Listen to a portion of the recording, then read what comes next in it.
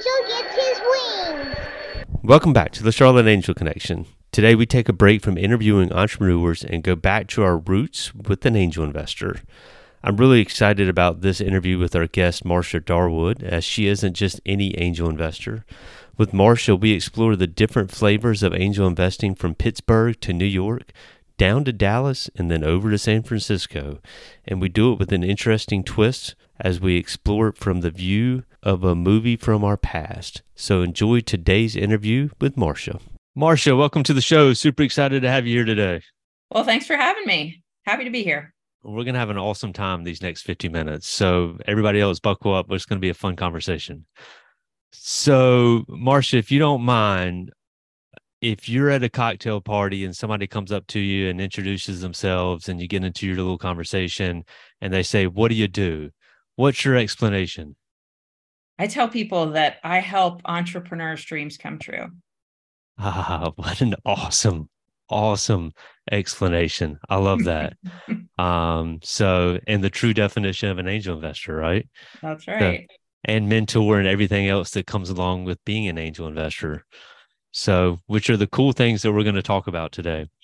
So how many places have you lived in and been an angel investor in, Marsha? You live in Charlotte. I started my journey in Pittsburgh, Pennsylvania, being invited to an angel investing meeting. I had no idea what angel investing was. Never even really heard the term much.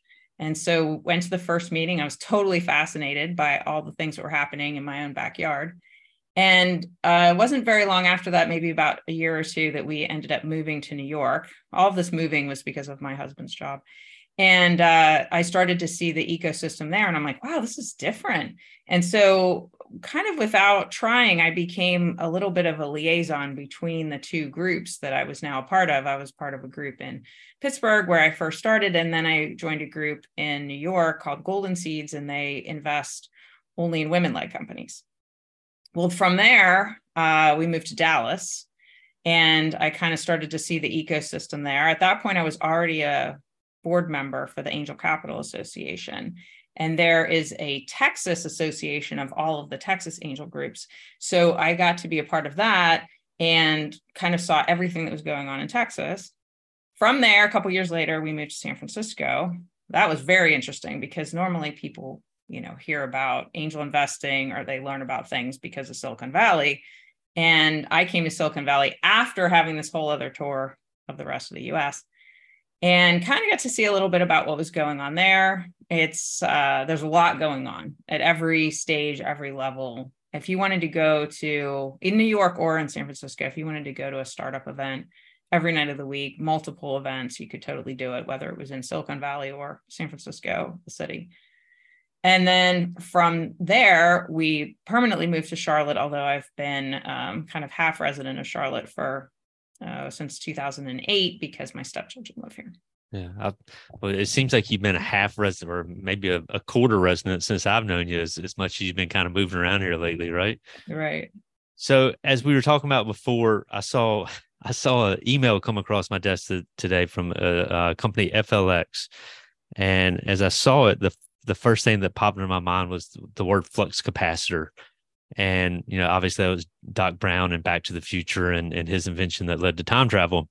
And I knew that we had our phone call later, and I was like, oh man, Marsha's lived in all of these different, angel investing communities. And I wonder which ones she thinks would have invested in the flux capacitor before it was successful, right? So here you go. You've lived in these different communities. Which community is, and I know it's not Charlotte, right? I love my natives or my now hometown, but Charlotte's not investing in the flux capacitor. I can assure you that. Which ones would and why? Well, that's such an interesting question. When I think about the different areas I've lived in and the types of investments they make, angels have to syndicate, or else a lot of these companies are never going to go anywhere. So it's not like one angel group could make the flux capacitor go somewhere. So it's kind of like you'd have to get multiple groups. And since COVID, everything has come so much online that there's a lot more deal sharing and a lot more syndication that's happening that wasn't really happening before COVID. in places like Pittsburgh, Cincinnati, places in the middle of the country, there was a rule years ago that if you had to really be even Charlotte, that you had to be able to drive an angel investor wasn't going to make a investment if they couldn't drive there, see the entrepreneur, have a meeting with them, and drive home before dinner. So you'd have to kind of judge your distances, right? You're not going to, if you're living in Charlotte, you're not going to make an investment in Las Vegas or something like that, right? So, but nowadays that's kind of all changed, and there's a lot more syndication that can happen. And one of the things, it's not the flux capacitor, but back in really from like about 2010 until about 2020, there were a lot of places in the middle of the country that were working on a deal together. And it was for a company that's working on an Alzheimer's drug called Cognition Therapeutics. And the amount of syndication that happened with that particular company was super interesting, because they ended up raising, just in their Series A and prior, so this was several years, they did the seed and the A, and then they ended up raising $29 million just from angels, which is like outrageously high amount for a company, right? You don't see stuff like that very often.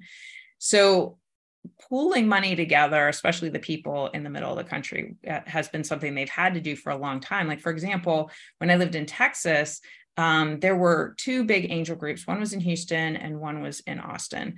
And those two groups had a ton, almost all the deal flow for the state.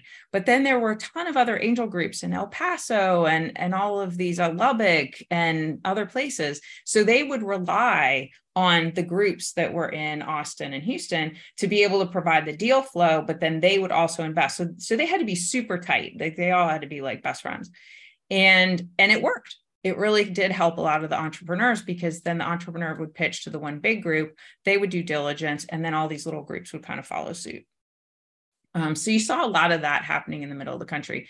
In New York and in San Francisco, there was a little bit more competition for making sure that they got the deal flow. And, it was definitely different in the coast. And that's why they talk about the coast being one way. And that's why you see the valuations being higher there than you see in the middle of the country. Yeah. So, so Charlotte's not middle of the country. It all depends on what the other person does as to whether or not they follow suit. And San Francisco and New York are going to duke it out over the flux capacitor. Is that what I heard? Is that fair? Probably. Yeah, that's pretty accurate. All right. So, so you mentioned it a little bit earlier. You got invited to an event. Take us back in the time machine, right? With the flux capacitor. We'll stick with it. How did you become an angel investor? Like, what was your original expectation walking into that meeting? Like, how did you come out of it? And like, what was that first little time period like, right? Because that's a lot of folks in Charlotte, is they're just trying to get their feet wet. Where were you and how did you handle that? Sure. So I walk into this meeting. It's in a law office, and I'm like thinking to myself, oh, this is kind of fancy. These offices are fancy. And then there's this little paper sign on the door that says, the angel investing meeting. And so I'm like, okay. So anyway, I walk in and my husband's with me and he's in finance. So I'm like, what exactly is this meeting like? And he's like, well, I'm not sure. We'll figure it out. And it turns out that Catherine Mott, who ended up becoming my mentor and a very good friend of mine, and is just like an incredible angel investor and venture capitalist. She was hosting the meeting and she very warmly greeted us, asked us to come in, and I'm looking around the room and I'm seeing a lot of men besides, of course, Catherine, who was running the meeting. And I'm thinking, oh, this is interesting. We all kind of sat in this like U-shaped table, and all of a sudden, then there are companies that are pitching some different entrepreneurs or showcasing, their different things that they're working on, their different inventions. And I was just so incredibly fascinated. I had no idea that these things were happening. And I thought, well, wait a minute, I live in Pittsburgh. And I thought these things only happened in like Silicon Valley or like big places with but it turns out that Pittsburgh is pretty cool town, of course. I'm a little biased because I did live there for a long time. But there are schools there like the University of Pittsburgh, Carnegie Mellon, and there's a lot of amazing innovation coming out of there. So I remember sitting in the first meeting, and one of the companies presented, and then the group started to discuss terms. And I was so lost. I had no idea what they were talking about. They're starting to throw around all these terms like pre-money valuation and a convertible note. And I lean over to my husband and I'm like, hey, you're in finance. Like, what are they talking about? And he's like, I'm not sure. I think it's like angel speak. Right. And so he's like, I've heard these terms before in relationship to like big M&A deals. He's like, but they're talking about something that's very small and then like early, like this is like totally different. So it didn't take very long to learn, but I just remember sitting in that first meeting and thinking to myself, whoa, I really have no value to add here. However, that is absolutely not true. New angels always have value to add. Because I ended up asking a question and the whole room turned to me, and it was more about the product than it was about, I of course wasn't asking questions yet about the terms, but the whole room turned to me and they were like, oh, wait a minute. We didn't even think about that.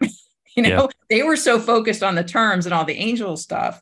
They weren't even like, hey guys, wait a minute. This is a new, an early company. What about this? Oh, wait, we should think about that. So I always encourage new angels that you absolutely have to ask questions. Don't be shy. Don't think that the other angels know it all, because we absolutely don't once you get to know things. But it really didn't take very long to learn. And it was super fun. I loved going to the meetings because you never knew what type of innovation you were going to see. You never knew what kind of story the entrepreneur was going to tell. I, in a little bit of a way, I felt like it was like story time. You could like sit there and you'd get to hear like how they started the company and why, and what their mission and vision is for the company and how they're going to grow it. And it just, I just was completely in love with the whole thing. So fast forward, and at this stage in the ball game, you've served as the chair of the board for the Angel Capital Association. You've served as an advisor on the Small Capital Formation Committee of the SEC. Yeah, that just started in June. Just started. Well, okay, so you're serving. And you've been an angel investor in numerous different groups and numerous different companies, and you're an advocate for angel investing. So what do you tell, like you're back at the cocktail party, right? So other than helping, what was your tagline again? I'm sorry. Oh, making entrepreneurs' dreams come true. Yeah. So the next question is, well, what the heck does that mean? Right. So right. How do you break? Because there is that barrier, right? You go to that first meeting, you're just worried because you watch Shark Tank and it just seems like I have to have $1 billion to be an angel investor, right? So there's all of these different hurdles that naturally pop up as soon as you say, oh, I'm an angel investor. And everybody's, oh, I'm shut down, right? Like, right. How do you help people get past that shutdown mode? That's an interesting question. When I did the TED Talk at TEDx Charlotte in October of 2022, I had a lot of people afterward that came up to me and said, "Oh, we're inspired. Now what do we do?" And it isn't super easy to say to one person, this is what you should do. Hence the reason I'm writing a book, to try to give a little bit more guidance and give people some different places to go. But it really kind of depends. It's a different answer for everybody. But if there is a local angel group in your area, or there are startup events, like in the TEDx talk, I talk about you going to Google and trying to see like what startup events are happening in my area. Because even if you just went and started to see about the innovation that was even happening around you, and it is happening everywhere, it doesn't matter where you live, there are going to be more and more things that are coming about. So I always encourage people just to start by watching, just see what's happening, go to a meeting at an angel group if there's one in your area. If not, there's tons of things that are happening online. So there are different platforms, especially now that equity crowdfunding has become a bigger thing, how anybody can invest for as little as like $50 or $100. So there are websites, for example, like republic.com. You could go onto that site and you could just start looking around at the different companies that are fundraising right now. And you wouldn't have to do anything. You wouldn't have to put any money in yet. And then you can just kind of watch. And then as things progress, that's kind of how it all started for me. Yeah, no, it can be a spectator sport for a long time, right? You don't have to get in and play the game on the very first opportunity that you see come across the desk. And people can invest in another way besides money, at least, especially to start. They could be helping, just be a mentor, be a sounding board. Everyone has a skill that they could offer to a startup, and people don't think about some of the skills. This is a really early company. They could just need help with bookkeeping, or I mean, the list goes on about the things that a startup needs, so that you can start to get some of the things away from the CEO so they can just drive forward on building the company. So, or even if you're just a good, listener, you could just listen to some of the CEOs and kind of help them out just with letting them vent, or having, a way that they can feel that there are more people around them and kind of supporting them emotionally and physically. Well, sometimes it's just the connections, right? You might just happen to know somebody from your childhood days that's in exactly the position that they need in order to have a breakthrough, right? It doesn't, to your point, it doesn't have to be contributing money. It can be contributing in a gazillion different ways. Exactly. And going to those angel meetings or listening to them online or whatever, you oftentimes hear them say, this not in addition, or not only are we looking for money, this is where we're, looking for support, help, guidance, et cetera, et cetera. Mm-hmm. So, so you mentioned it a little while ago, and obviously listened to it. You did a TEDx talk last year, October, or we'll call it fall of 2022, and in that you shared some good little points that I just wanted to talk about today. You shared the story of the phone call that you received from your mom after you'd been an angel investor, right? So you received the phone call from your mom in 2016, and you started angel investing in 2000. And did you say 2010? 2012. Okay. So would you mind kind of walking our audience through the phone call and kind of how you saw it through your lens as well? I mean, not only as a daughter, but on the other side too. Mm-hmm, sure. Right. So in 2016, my mom was diagnosed with ALS, and we were very fortunate that the ALS Association was very generous. These charities do amazing things when people are in need. And so things like stair lifts and walkers and wheelchairs and all of those things were made accessible to my parents, which was great. And that's through the ALS Association, right? So Right. you And give that's money, through a nonprofit, a yep. charity. You give right. money, they help people deal with the immediate effects of ALS. That's exactly right. However, what most people don't know is that the annual amount of charitable giving in the US is $475 billion, which is a lot of money. However, that is equivalent to only about 1% of the value of the US stock market. So if we want to affect significant change, we have to not place the burden all on charities and nonprofits. We have to look at for-profit companies too, helping them when they're small and helping them to grow, which is how I got so passionate about, especially after I saw an effect to my immediate family, I went looking, what are the things that could help my mom? There are no cures or even treatments for a disease like ALS. So I'm now hunting through all kinds of things, asking startup entrepreneurs, other angel investors, have you seen anything that anybody's even working on, anything? And I had seen a company, I wasn't an investor yet, but I had seen a company early on, the one I mentioned earlier, Cognition Therapeutics, that was working on an Alzheimer's drug. And I had learned, because of Dr. Google, that's kind of how I had to learn everything about ALS, that I found out that ALS, Parkinson's, and Alzheimer's are like sister neuromuscular and neurological diseases. So anyway, so I started to research this company. I knew the CEO, so I went back to them again and I talked to them about, hey, is there a possibility that what you're working on could actually help somebody with ALS?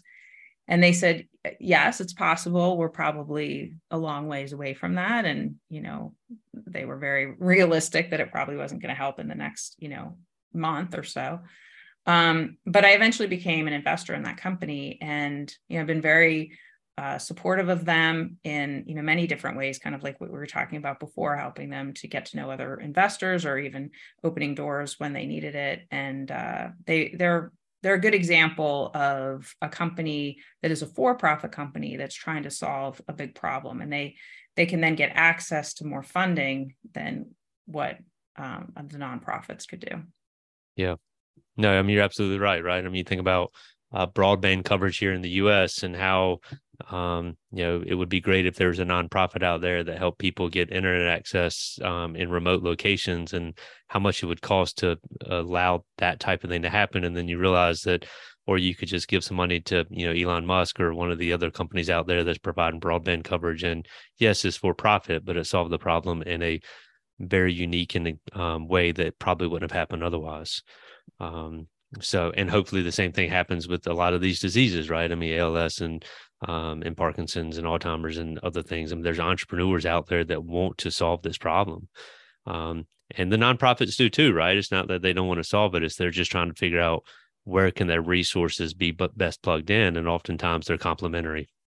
And that is so true. And I think that's one thing that, in talking to people, especially over the last year after doing the talk, that, there's absolutely nothing wrong with charities. They are absolutely wonderful. And they're trying everything that they can to do the best work that they can, but they don't have the level of funding that's really needed in order to make all of these significant changes. So we have to be looking other places to help them. If we just put the burden on them, and then we're disappointed, it's like, hello, we need to do more, and we need to get funding into other places that can then be a complement to them, for sure. Which speaks into your tagline on LinkedIn, right? So your LinkedIn tagline, I love that too. You've got great taglines. I need to hire you to give me some good taglines. It says, do good while doing well. Expand on what that means to you. I mean, it's obvious, right? But just kind of talk us through it. Oh, well, no, I mean, it can be obvious. And then in other ways, you could think about it and it could be a whole bunch of things. So, when you're thinking about doing good, that would be like, hey, I'm going to go out and I'm going to volunteer, or I'm going to help somebody, or I'm going to do something good. I'm going to pay it forward to somebody else, and I'm going to do something good for someone else. But then to say that you did well, usually equates to, doing something that would mean that you're getting ahead financially. So in a lot of cases, when people say that they did well, they're equating that to something maybe like the stock market, or having like some kind of an event where you would have a stock or mutual fund and it would appreciate in value, and now you've done well. So in this case, you can do good and do well.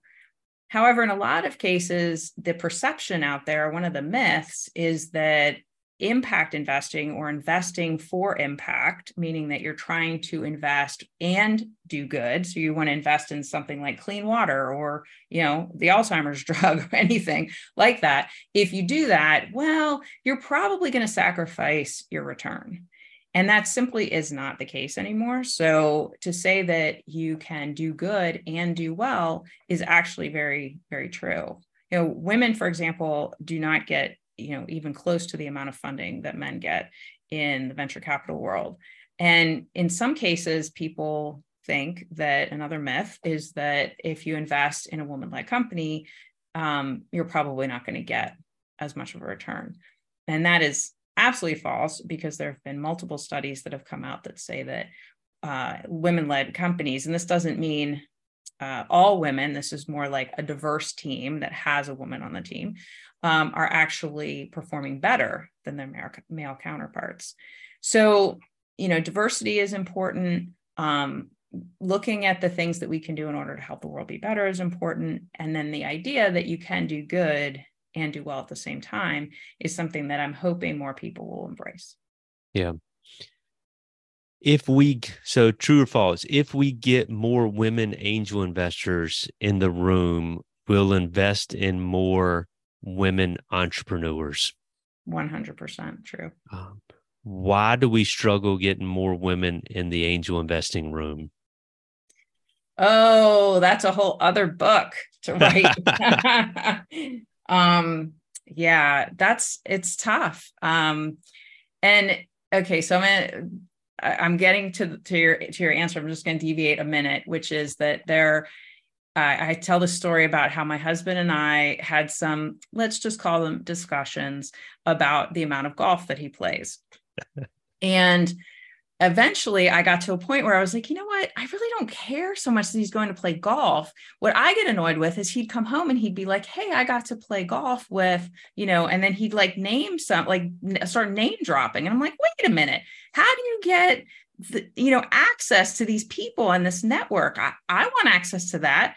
And then a couple people would say things to me like, well, you should just go learn to play golf. I'm like, no, that's not the point. Okay. Women, we don't have quite that same network that men do. So in answer to your question, women haven't been kind of in these generational networks of either golf or where you work, or working is probably the biggest one. Women have really only been in the workforce to the level that we have been since, World War. And then we're even in the last like 10, 15, 20 years, it's changed so much. You see so many women who are doing things in STEM now, and they're becoming presidents and CEOs of companies, and they're just, making huge strides. But that whole network that has taken men just centuries to build, we don't really have, right? So we need to get to a point where we have more of that, and that it also becomes easier to explain even what angel investing is and why somebody should do it. The book that I'm writing right now is not a how-to book about angel investing. It's a why-to book. Like, why would somebody want to do this? Why would they even think about it? How does it fit into their life? Because it's going to fit into everybody's life a little bit different. People have different risk tolerances for things. These are all of the reasons why it isn't necessarily that we can't get more women into the room. We can't get more people we need to get more people into the room. Yes, we need to get more women into the room too, but we need to get more people into the room. I got to a point where, I was kind of like, I personally can't keep writing checks. I don't have that kind of money. And, maybe I should go play I think the Mega Million the other day was like $1 billion. Something like that. Maybe I should buy more tickets. It was 1.5 billion, and I didn't buy my ticket. How am I going to win if I don't buy a ticket, Marsha? Exactly. How are you going to win if you don't buy a ticket? I know I should have bought some more tickets. But anyway, so these are the types of things, like, I would get frustrated because I'd just say, well, I can't be the only person. Like, there has to be more of us, but it can't be like 5 of us. It has to be, many, many more. And in some cases, it just means that people would surround these companies with the support we were talking about. Maybe it's networking support or it's other help. Maybe it's through crowdfunding. So somebody doesn't have to invest thousands and thousands of dollars, but they could just make a contribution kind of like they would to a charity. Or there are people out there who really do have the means to be able to help, and they also could be investing. And in a lot of cases, I know lots of people that have made angel investments and done extremely well financially from those, by getting those returns as well. Yeah, no, absolutely. So, kind of staying on the woman topic a little bit, you've gotten involved in some of you're actively involved in women-led or women-focused venture funds as well, right? Right. And then you've also, because you've been a member of the Angel Capital Association for at least quite some time, right? So, do they think the same? Do women-focused funds kind of view things the same way, or do they, and you almost think they should and do, view the investing through a different lens? Is it obvious the way that old school country club angel network functions and a women focused venture fund looks at things? Is there difference of opinion? Not difference of opinion. Is there difference of due diligence and stuff like that? In other words, are women more thoughtful? Of course they are. Yes. No, I see what you're saying. I would say they look at the possibility for investment very similarly from the standpoint of the diligence that's done. We all want to see, does the product work? How are you making money? Can you make money? Are you already making money? All of those types of things. How are you going to grow the company? But having diversity on the team, whether it's, through anything, gender, race, it could be having diversity of thought because people grew up in different areas or they went to different schools. All of those things help a company to grow. And I'm just a huge advocate for helping these companies to, and helping these funds to look at companies so that we're already seeing preliminary studies that are showing the results from diverse teams. So if we can kind of back that up, and as these funds are investing, or even as angel groups are investing, and if they do diligence in the same way, and we're really helping to mold and support the companies, not just financially, but helping them to put together everything that they need in order to grow the company, then I think we're all going to win. Because to your point, yes, we want to look at diligence. Similarly, we want to make sure that we're investing in good companies, but every startup has its own set of challenges. Everyone's just a little bit different, or they all have a little bit different set of needs. So really, as a fund manager, regardless of who's running the fund, they should be looking at how can they put the support around the company in order to help them to grow. Because most of the time when we see companies fail, it's because they either ran out of money, period, or they really just couldn't get the traction that they needed in order to hit the milestones so that they could continue to raise. So then what did they do? They ran out of money, right? Yeah. So majority of the time, the reason why they're not successful is because they just simply can't hit the ground running and make traction. Yeah, no, absolutely right. So, and sometimes traction is just not possible, right? I mean, I remember somebody long ago held out a piece of paper and said, this is the infinite world of ideas that are out there. And then they drew a little small square in the corner that says, this is the world of possible good business ideas. And then they colored in a small little square within that and said, this is the idea, or this is the world of successful business ideas, right? That's right. And so, I mean, there's lots of great ideas out there, and they're not all going to be commercially valuable ideas, right? And that's the risk that the angel investor makes along the way, is we're going to invest in these ideas, and some of them are going to fit in that box and some of them aren't. And hopefully you get the box and you get your lottery check at the end of it, right? That's right. But to your point, I would rather bet on a company with a good idea and a great team than a great idea and a good team. Oh yeah, no, absolutely. Right. So, it's the team that's going to take it to the end. So even if they have just a good idea, that whole idea of getting the team to take it to the end line, that's what matters. Ooh, okay. So we're going to go here for a second. I hadn't thought about this, but what's your definition of a good team? Well, okay, we've talked about diversity. Yeah. Having the right people in the right jobs. And, there's a group out of Cincinnati called Kinetic Ventures, and they actually use a personality test in order to have the team kind of matched up to see, is everybody on the team the same kind of personality? Is there enough diversification of their personalities in order to build the team? Because if you have too many of one type of person on the team, they're not going to do that well. So, for example, I'm an executor. Okay, I'm not a visionary. I know that. So if somebody has this great idea, I can take it to the finish line, but I'm not going to be the one to come up with the idea. So you need people like that. You've got to have your operators, and then you've got to have your visionaries. But in a lot of cases, the visionaries aren't the ones who are going to take it over the line by themselves. They really need the whole group. Yeah, and one can't get there without the other. Yeah. So you've been an angel investor long enough. Do you see, and probably over this time period, you've seen the transition from solo founders to team-based founders, right? Oh yeah.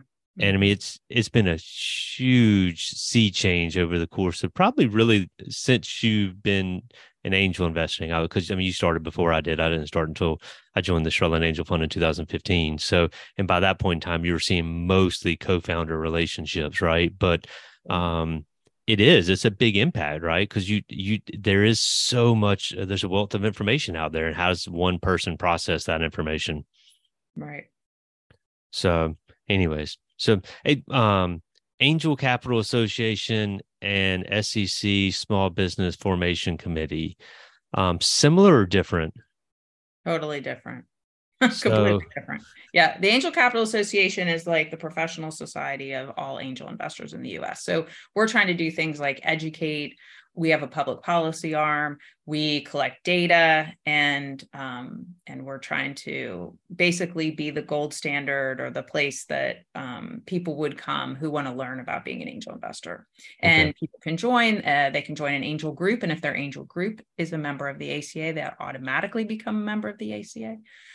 The SEC Small Business Capital Formation Committee that I'm on, we are advisors. There's 16 of us, and we make recommendations to the Securities and Exchange Commission, which sometimes actually goes to Congress as well, on what we can do to better get capital to small businesses. And so we focus on things like the accredited investor definition, and I'm not sure how much your listeners know about that, so I'll just very quickly. It's basically the financial thresholds that the SEC has laid out to say whether or not somebody can invest in a private company. And we are always trying to expand that definition and add sophistication to it. I personally don't believe that just because somebody has money, that makes them a good investor. They really should. I don't care if somebody had just billions of dollars. Well, maybe if they had billions of dollars, they could just give some of it to us, and then we decide what to invest it in, right? But regardless of how much money people have, they really shouldn't just be like, hey, that looks good. That looks shiny object. I like that. And start writing checks. It does take some time to just learn and look around and see what you like. There's always going to be startups that need funding. So you don't have to think that you're going to miss out on the next Google, because there's so many things that are happening all over the place. And I just think it's important that people, that we, help them with that and add sophistication to the definition. So that's really what the SEC committee is doing. We're trying to bring awareness more than anything. I mean, the SEC rule on accredited investors, all it really is a risk capacity definition, right? Do you have the capacity, the financial capacity to take risk? That's exactly right. And so, yes, you have money, so you have the financial capacity to take risk. Doesn't mean you have any idea what you're doing. And you can lose money just as fast as the person, and faster than the person that doesn't have financial capacity, but has intelligence in the concept that they're investing in, right? So expanding that rule, and it kind of has some over the years, and y'all are still tweaking it, and I would imagine in some instances trying to make it more and more open. But it would empower folks to invest more locally than they can right now, right? Like it's almost like today, in order to be an investor, you have to invest in the S&P 500 and a corporate company or whatever, and that shouldn't be the case, right? You should be able to invest in the local startup or someplace else, right? That you theoretically can't do. Right. I mean, people can go play the lottery. They can go gamble at a casino, and there's no limits to that. But yet they couldn't even invest $10 into a startup unless they hit the accredited investor definition. Ooh, what a good point there. I like that. Right. So that's stuff that kind of drives me crazy, because, I'm like, okay, I get it. The SEC is concerned about fraud. They're concerned that grandma is going to get a phone call and then get her bank account drained. Okay, but that is an angel investing. That has absolutely nothing to do with it. Especially when you're investing in a group, which we always encourage, that you're investing either through an angel group or with other angel investors, because the power of the angel group will help you with diligence and kind of vetting out things that would be potential fraud. But in the 12 years that I've been an angel investor, I have personally never seen a fraud case. I've heard of maybe 2 or 3, in all of the thousands of startups that I've heard about, but I have not personally had any of that. Yeah, we always get emails from our long lost uncle in some place that needs a couple $1,000 only That's to be right. lodged at this location, right? No, I get people, I do get legitimate entrepreneurs though on LinkedIn that say to me, hey, we need $50,000. I'm like, oh my goodness. No, don't do that. Don't send me a message like that on LinkedIn, please. Yeah. There's a different way to try that. Right.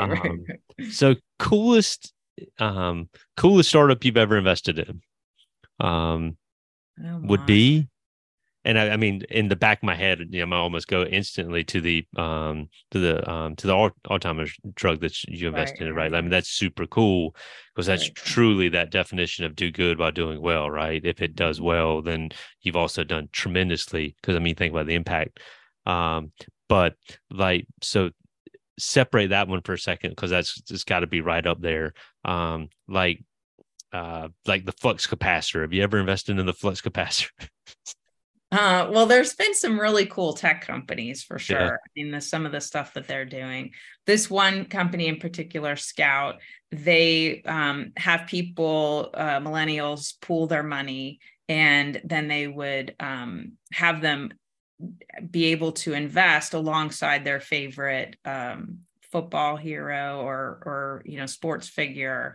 And I like any type of a company that's encouraging the younger generation to save or to invest and to do things that are going to, be for good.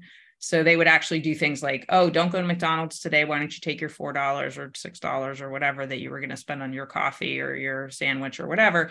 And you could go and put this into your account and then be able to invest it. So anybody who's doing things like that, I love stories like that because those are the things we need. We need the younger generations to have a lot more access to information about financial health, which will lead then to wealth. But yeah. I feel like in the school systems, they just really don't teach things about personal finance. And so by the time that a young person is on their own and trying to budget and even think about an investment strategy, it's just so daunting that they probably are losing a lot of very valuable time. Yeah, no, you're right. So, and you don't have to name it, but you've invested long enough that some of your investments have ultimately ended up fizzling out, right? Oh, a couple. Actually, yeah, not as many as you would think, considering how many companies I have exposure to just because I'm in a couple different funds. And usually when you're in a fund, you get multiple. But one in particular, I won't name names, but the one in particular which is the very first, one of the very first companies I invested in. The company went under basically because the CEO just decided he needed to go get a job. And that was it. Goodbye. And I was like, oh dear, wait a minute. What happened here? What about that idea over there? Go back and wait a minute. I thought you were like, yeah. So that didn't work out so well. But, like I said, a lot of the companies that don't make it, it's basically they run out of money because they didn't have the right team and they weren't able to hit the milestones. Yeah. What led you ultimately to your concept of let's start first place. What made you decide to do a TEDx talk? Well, that's a good question. I went through a program called Heroic Public Speaking, and it's a class for learning how to write a speech, but mainly to perform a speech. And I thought, oh, well, I have to do a lot of speaking, with the Angel Capital Association. I've been invited to speak like in other countries, talking about angel investing. So I thought this would be kind of a cool class to go to. And it was just beyond cool. I can't say enough good things about it. We can put a link in the show notes to the program. 2 actors started it, Amy and Michael Port, and they are incredible. And so it was really transformational for me because I started writing this speech and I started talking about what happened with my mom and then about being an angel investor. And then all of a sudden I'm like, oh, wait a minute. I think I have like a theme here, this kind of go beyond giving theme. Like you can do more, you can do good while doing well. All of these things kind of came out of that class. And I just decided, hey, wait a minute. I said, wait a minute, I see that TEDx Charlotte is having, having events again because of COVID. They had stopped for a little while. And so the application was due in like 2 weeks. I just stumbled upon it and I'm like, maybe this is like serendipitous. So I put in my application and I went to an audition, and then I got called back for another audition. And next thing I know, I was on the stage. Boom. And you did awesome. So, so TEDx, you've also are stated, I think a couple of times on this podcast, that you're in the process of writing a book. Mm-hmm. What was the kind of driving force saying, hey, wait a second, I'm going to write a book about this? Yeah, because I'd so much rather play with a spreadsheet than write anything. I'm just going to be honest. I'm not, I was definitely not somebody who was the English major. Math, yes. English, yeah, I can get by. But I'm getting better. I'm getting a lot better. People keep saying to me, don't put yourself down like that. But I'm like, okay, well, I'm just being honest. I like spreadsheets better. But no, I really saw the need because of the talk and talking to people afterward. They'd say to me, well, now what should we do? And I'd want to spend an hour talking to them about what they should do. But obviously I can't do that with every person.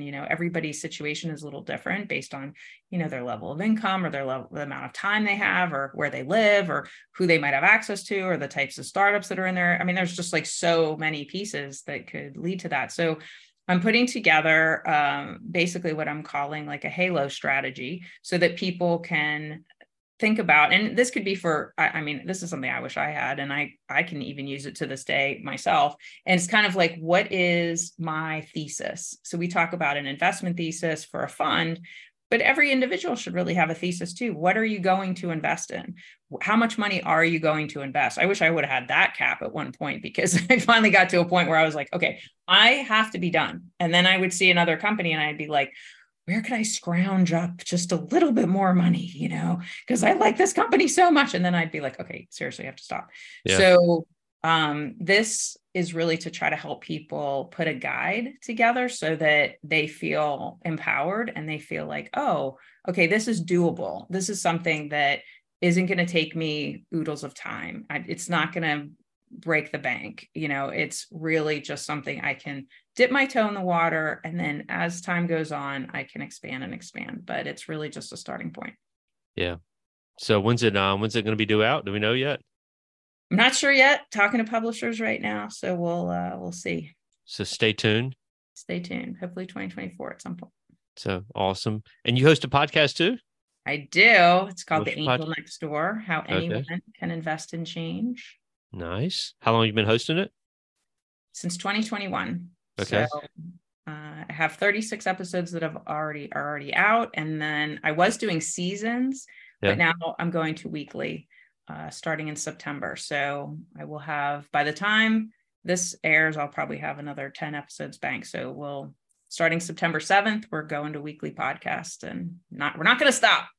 I like it. And you're on all the major places for podcasts, right?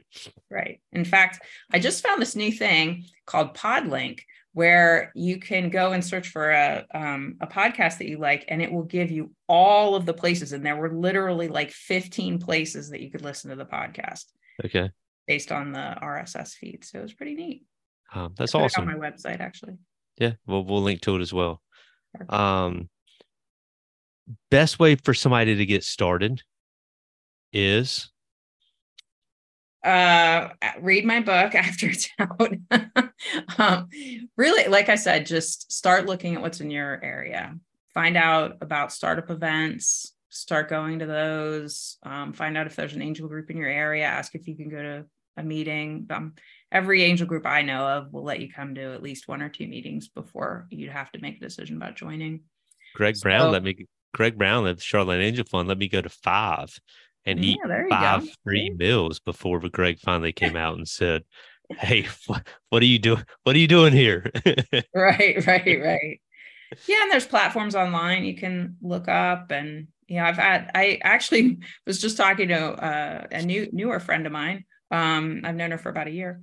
And I asked her, how did you get introduced to angel investing? And she said, well, I Googled angel investing and the Angel Capital Association came up. So I joined. I was like, oh, great. Like now here we are. That's so good.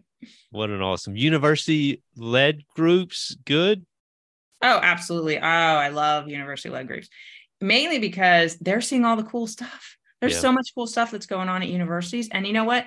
It's sad because in some cases, the stuff kind of dies at the university because a lot of times there's just not enough people to commercialize the cool stuff that the university people are doing. So there has to be, that's a whole other thing that should be tackled, is like, how do we help these universities, especially these professors that are just have these amazing innovations that are coming out of their classroom, and there's nobody to take it anywhere. You know, the crazy, when you mentioned that, so went to NC State, right? So, and have seen, the win for a while and familiar with win and see, those things come out of it. I'm on I'm an alumni of NC State. I mean, wouldn't you think that you would just, in some way, shape or form, connect alumni with your, right? Like just, they've got all this data, they've got all these resources, they have everybody's contact information. Why would you not just say, hey, wait a second, this company's pitching this idea and these people have this major. Why shouldn't we blast this out to all those majors and say, here's this startup concept that we're incubating, who has an interest in it? Yeah. Right. But maybe that's too much information. So, but it's been awesome. I've thoroughly enjoyed our conversation today. So that was great. So it's been a lot of fun. I love listening to your TEDx talk and, just kind of, back and forth a little bit about your experience as an angel investor and how you're kind of helping others through those eyes that you've developed over the last decade. So you're doing phenomenal work and greatly appreciate it. Love the fact that we have you here in Charlotte and can't wait to see you out in an event where we talk to other soon to be angel investors, right? Love that. Yes. So, anyways, well, thanks so much for your time today. Good luck with the book. Keep us posted. We'll certainly, as you publish it, we'll shoot it out to our newsletter and let all of our listeners know about it. So, but thoroughly enjoyed our conversation. Yeah, me too. Thanks for having me. Bissett is owner of and an investment advisor representative of Portus Wealth Advisors, a registered investment advisor. Registration does not imply a certain level of skill or training. Opinions expressed on this program do not necessarily reflect those of Portus Wealth Advisors. The topics discussed and opinions given are not intended to address the specific needs of any listener. Portus Wealth Advisors does not offer legal or tax advice.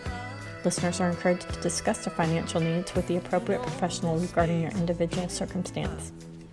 Investments described herein may be speculative and may involve a substantial risk of loss. Interest may be offered only to persons who qualified as accredited investors under applicable state and federal regulation or an eligible employee of the management company. There generally is no public market for the interest. Prospective investors should particularly note that many factors affect performance, including changes in the market conditions and interest rates, and other economic, political, or financial developments. Past performance is not and should not be construed as indicative of future results.